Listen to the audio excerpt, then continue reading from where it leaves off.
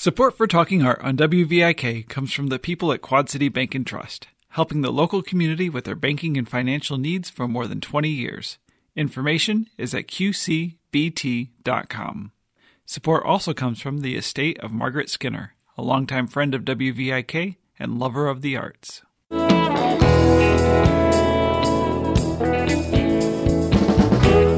This is Carolyn Martin, and I'm talking art today with Sean Moeller, the Quad City music entrepreneur who will soon be opening his latest performance venue in East Moline, the Rust Belt.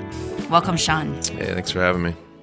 The Rust Belt fits a niche in terms of venue size that the Quad Cities hasn't had before. What prompted you to open this, and what are your hopes for it? The size of this place, it's not even that the Quad Cities hasn't had it before. I think this is, it's going to be kind of a rare establishment in just the Midwest in general. You really have to get into Chicago to see, any sort of venues of this size. Really the idea behind it is just filling a void. I think the Quad Cities has not had many opportunities to get some of the artists that we're going to be bringing to this venue. They're obviously overlooking this place because there wasn't a room of the capacity that we're going to offer. And the Rust Belt, the size of it, while at the high end is large, we can also shrink it. And what's the high end, would you say? The high end's about 4,000. I think it's actually a little bit higher than that, but we're kind of going to be conservative at the beginning. Just with our square footage, I think that's a very comfortable number where nobody's going to feel crammed in there. I think we actually probably have legitimate capacity for a few thousand more if we wanted to. But the idea is that we can kind of service any band between about 800 capacity up to 4,000. And, for me as a booker, that opens up a lot of doors. And especially at that 4,000 range, you start unlocking a lot of possibilities that were, previously just unattainable. Mm-hmm. We're talking about, kind of bands that are household names but can't fill arenas, and that's a huge number of artists. As is so often the case, construction projects run into delays. I think you'd originally planned an opening perhaps this month in December, but it's being pushed back a little bit now. When do you anticipate opening? We're looking at, we should have everything kind of delivered to us by early January, but then we're going to take a little time and plan on opening in February, so early February. Great. So we'll have something to look forward to in the cold months of February. Yeah. What types of music will people be able to hear there? We're going to do everything. That's the beautiful thing. There's a lot of artists that, haven't been able to play around here because we haven't had the capacity. So, I really want to mix it up. We're going to have big country shows there, big rock and roll shows there, big, folk shows there, big R&B shows there, big hip hop shows there. We're going to quite a range. Everything. Anything you can imagine. So, we'll take requests. Mm-hmm. You've described the feel of this new place as raw and gritty. Yeah. I think the Rust Belt is, you're going to feel like you're in an old factory because you are. But you can also feel a little bit of an escapism, but maybe it's more like escape from New York rather than escape from the office. It's going to be different but similar in really, I think, very telling ways where I think people are going to walk into this place and feel like they're in a different city. I think you're going to feel like you walked into Brooklyn, New York, and not scary Brooklyn, but like kind of the cool Brooklyn, the Brooklyn that everybody wants to celebrate now. It's going to catch people off guard, and I think everybody's going to really like it.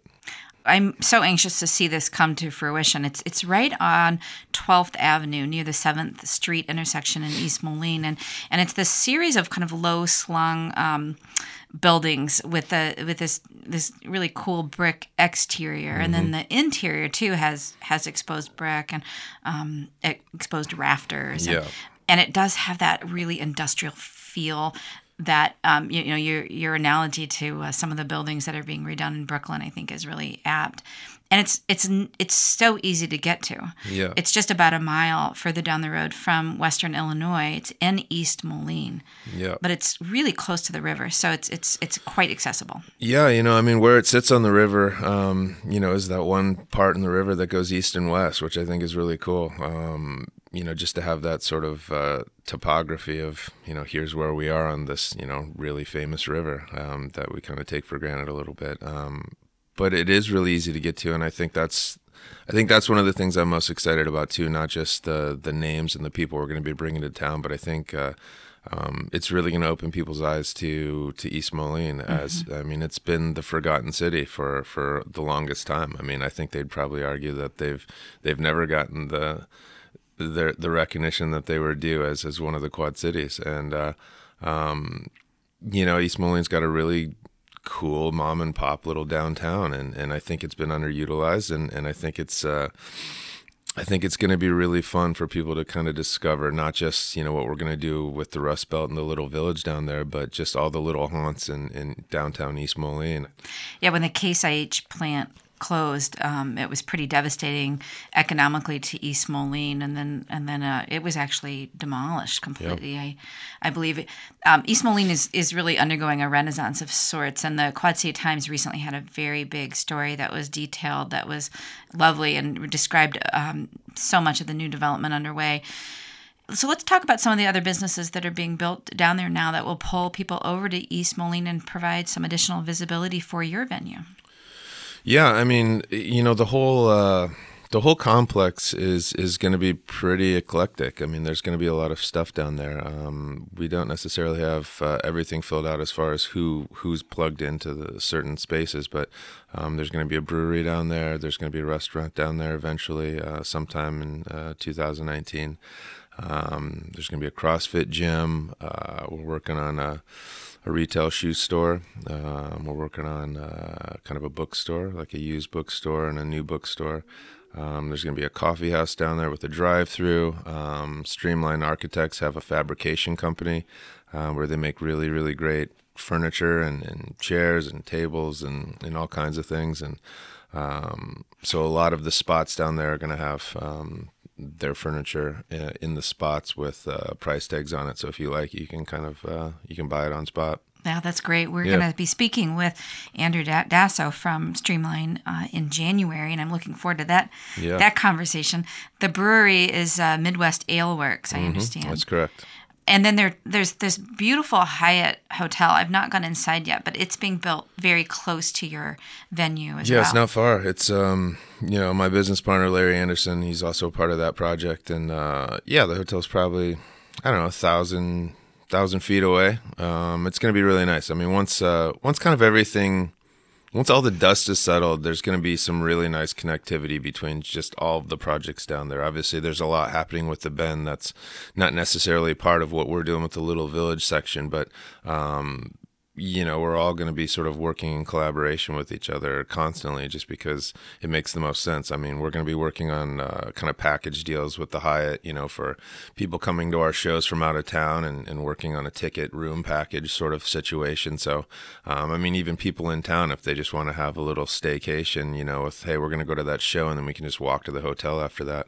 I think there's going to be a lot of really interesting opportunities, but, the hotel's turning out beautiful, and I guess we'll all get to really see it 2 weeks from now, I think, is when the official grand opening is. So it's going to be fun. I can't wait to see it. It's been described, at least, as very modern with these geometric design elements, lots of natural light. It's really cool. I mean, all the rooms have a river view, which is really cool, and that top floor is really beautiful. It's kind of a staggering sort of view of the river. I don't think there's really another one like it in the Quad Cities. It's gorgeous. Well, this is a great time for us really to be living in the Quad Cities, and this kind of urban rebirth is so exciting. I spoke with Benjamin Fox, who owns Rostex, a year ago, and we talked about this. I think it's an urban planning term called a creative placemaking. And I think your development fits this. It's the idea that artistic and cultural activities strengthen a community and can really bring true economic change to an area that was previously abandoned and blighted. Yeah. And that's just so beautiful. I think so. I think I say it a fair amount of time, at least in my head or whatever. But I'm not just putting bands into rooms and putting on concerts. I think it's a lot more than that. And I feel like the momentum's in our direction. We still need quite a few people to like really understand what's happening around here, because I think these artists and these people coming to town to perform here, if you look at tour itineraries, most cities don't get these people to come here, and it's special and it should be kind of embraced. And when you do have people of kind of the stature of bands that we're getting to town, currently at Codfish Hollow, but soon at the Rust Belt, these are the things that make people move to cities, live in cities, stay in cities, raise their families there, decide not to leave. And they aren't just concerts. I think it just bleeds into every part of just your social well-being, your mental fitness, your excitement about where you live. There are plenty of like decent sized cities, that are even bigger than us, that don't get these people to come visit them. And I really think it should be taken advantage of a little bit more. I mean, and I'm not trying to bellyache at all. I think I think we're getting to that point where if people really think about what that means, that band is here that night, it's a big deal. They can only be in one place. Yeah. And to see East Moline or Davenport or Maquoketa, Iowa, on a tour routing that's just filled with Chicago's, New York's, Milwaukee's, and nothing in between, that's a huge testament to kind of what we're building here. And I think it's going to get, in the next 10 years, we're going to see a pretty serious population explosion here. Is it ever going to be something like Denver or Austin? No. Just as far as sheer numbers, no. Those cities have just an infrastructure that's just greater than we could ever build here, really. But could we have a mini version of that? Absolutely. I could definitely see us having something very similar to Nashville, Tennessee, mm-hmm. Where that has become such a hot spot in the last 5 years, where it wasn't, for the longest time. Yeah, it had its heyday, and then it went dark too. And all it takes is, a handful of people doing some really interesting things, and you can really spark, maybe not a revolution, but at least a revitalization of people living there, and also kind of deciding to like add on, contribute something to making it even bigger and more vibrant. Absolutely. People see this and then it gives them the courage to take on another big project. And it should. Yeah. I think that's the way everything actually survives. We talk about it a lot just with the things that we're building in downtown Davenport. Please, more restaurants, more venues, more bars, more, reasons for people to not just have a boring, I'm going home after work and staying home after work. You have plenty of great reasons now to kind of live fuller, mm-hmm. I think. Yeah. It is not a depressing place. This is a very alive place now, and it should be taken advantage of. Absolutely. How many concerts do you anticipate having there a month, say? We're hoping 4 to 5, and those would be kind of varying, sizes. I'd like, if I had it my way, I'd like to have one that's one a month. That's always kind of on that higher side of, close to the 4,000 cap range, and then everything else can kind of fit in, maybe a couple 800,000, 2,000 shows. But that's the plan. I think getting started, we'll ease into it, and by summer, I think we'll see those numbers, kind of where we want it to be. Very similar to kind of what we do at Codfish Hollow during the season out there. We do about 4 a month out there. So it'll be similar to that. Yeah. What do you think the price point will be for tickets? Well, I think, these are going to be bigger bands, but I think, I want to keep our price point at a Quad City rate, so I think most shows are going to be in the $30 to $40 range. Mm-hmm. So, so pretty pretty dang affordable. Yeah. Absolutely. And you have a season ticket that's available as well. We do, yeah. We're kind of getting close to getting rid of those. So, if anybody wants to lock in for a year, they should, because I think they're going to go pretty quickly once we start really announcing who's playing there. Mm-hmm. One thing I love about your venues is that you're not just stuck in a seat. Now, there won't be any seating here, right? That people will be able to move around, mill around, go up to the bars and get a drink, come back and stand with your friends. And, exactly. And so it just enhances the social aspect of a performance. I think so. I mean, I think it's there are certain shows that should be in theaters, and then there's a whole lot of them that shouldn't, and I think the same goes for arenas. I think I like going to a show where I'm not stuck somewhere. You don't want to have to ask people to stand up so they can go, get a drink. There's a time and place for that. I like creating places that you can be more social and you can kind of move around. You can go to a different spot in the venue if you want. You can see it from a different angle. And I think it's interesting because I think the Rust Belt is certainly the biggest venue by far that I've ever built. But there's a lot of really good angles in the place, and I think it's going to be fun for people to sort of move around and explore, kind of different sight lines and see things. We have a lot of really good spots in the place that I think are going to be really fun to watch a show from. Yeah, great. This is just one of a long succession of places that you have founded and created. Where do you get your energy, and are you constantly thinking about your next adventure? I don't know where I get my energy. I don't really sleep a ton, so it's not from sleep. I don't really like sleep. I just, I'm excited to just, I don't know what it is. It's not even about leaving a mark. I just, we all have limited time, and I just get excited about the people I get to be around every day. I'm out at a concert, most nights a week. And I never get tired of it. There's certain days where like, oh man, it's been a long 2 weeks or a long 3 weeks, and you just need maybe one day to recharge. But it's a people thing. I mean, these artists that we bring in almost unanimously are interesting people. They're fun. They're great to talk to. They're out there just kind of living their dreams too, and just plugging away and trying to make things happen. They're chasing something the same way I'm chasing something. And I think a lot of times you don't really even know what it is you're chasing. I really don't. I'm trying to, this is the place I've always wanted to live. I was born here, and I could say something like I saw a need or, something to fill, but that's not what I did.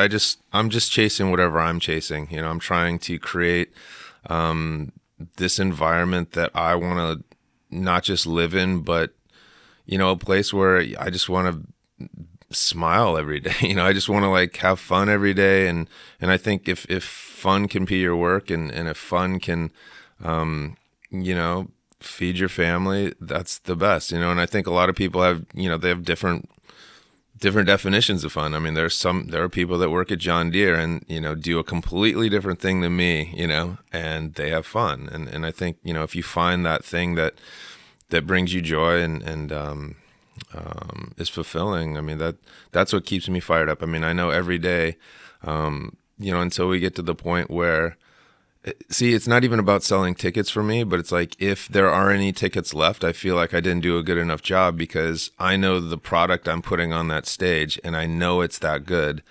So if there are tickets left, that means that there are a few people that didn't get to enjoy this thing that I think was really that you really beneficial. Created and, yeah. Something that I think they can take home with them to make their life better. I think it's like we sell fun, and I think a lot of people don't take the time to actually inject that into their lives. I mean, it's very easy to get caught up in the mundane, tricking yourself into thinking that the responsibilities are too great, that you can't allow yourself time on a Tuesday night to go have fun, that it's maybe not worth it or that you'll pay for it the next day. And I just don't think that's ever a true statement. I think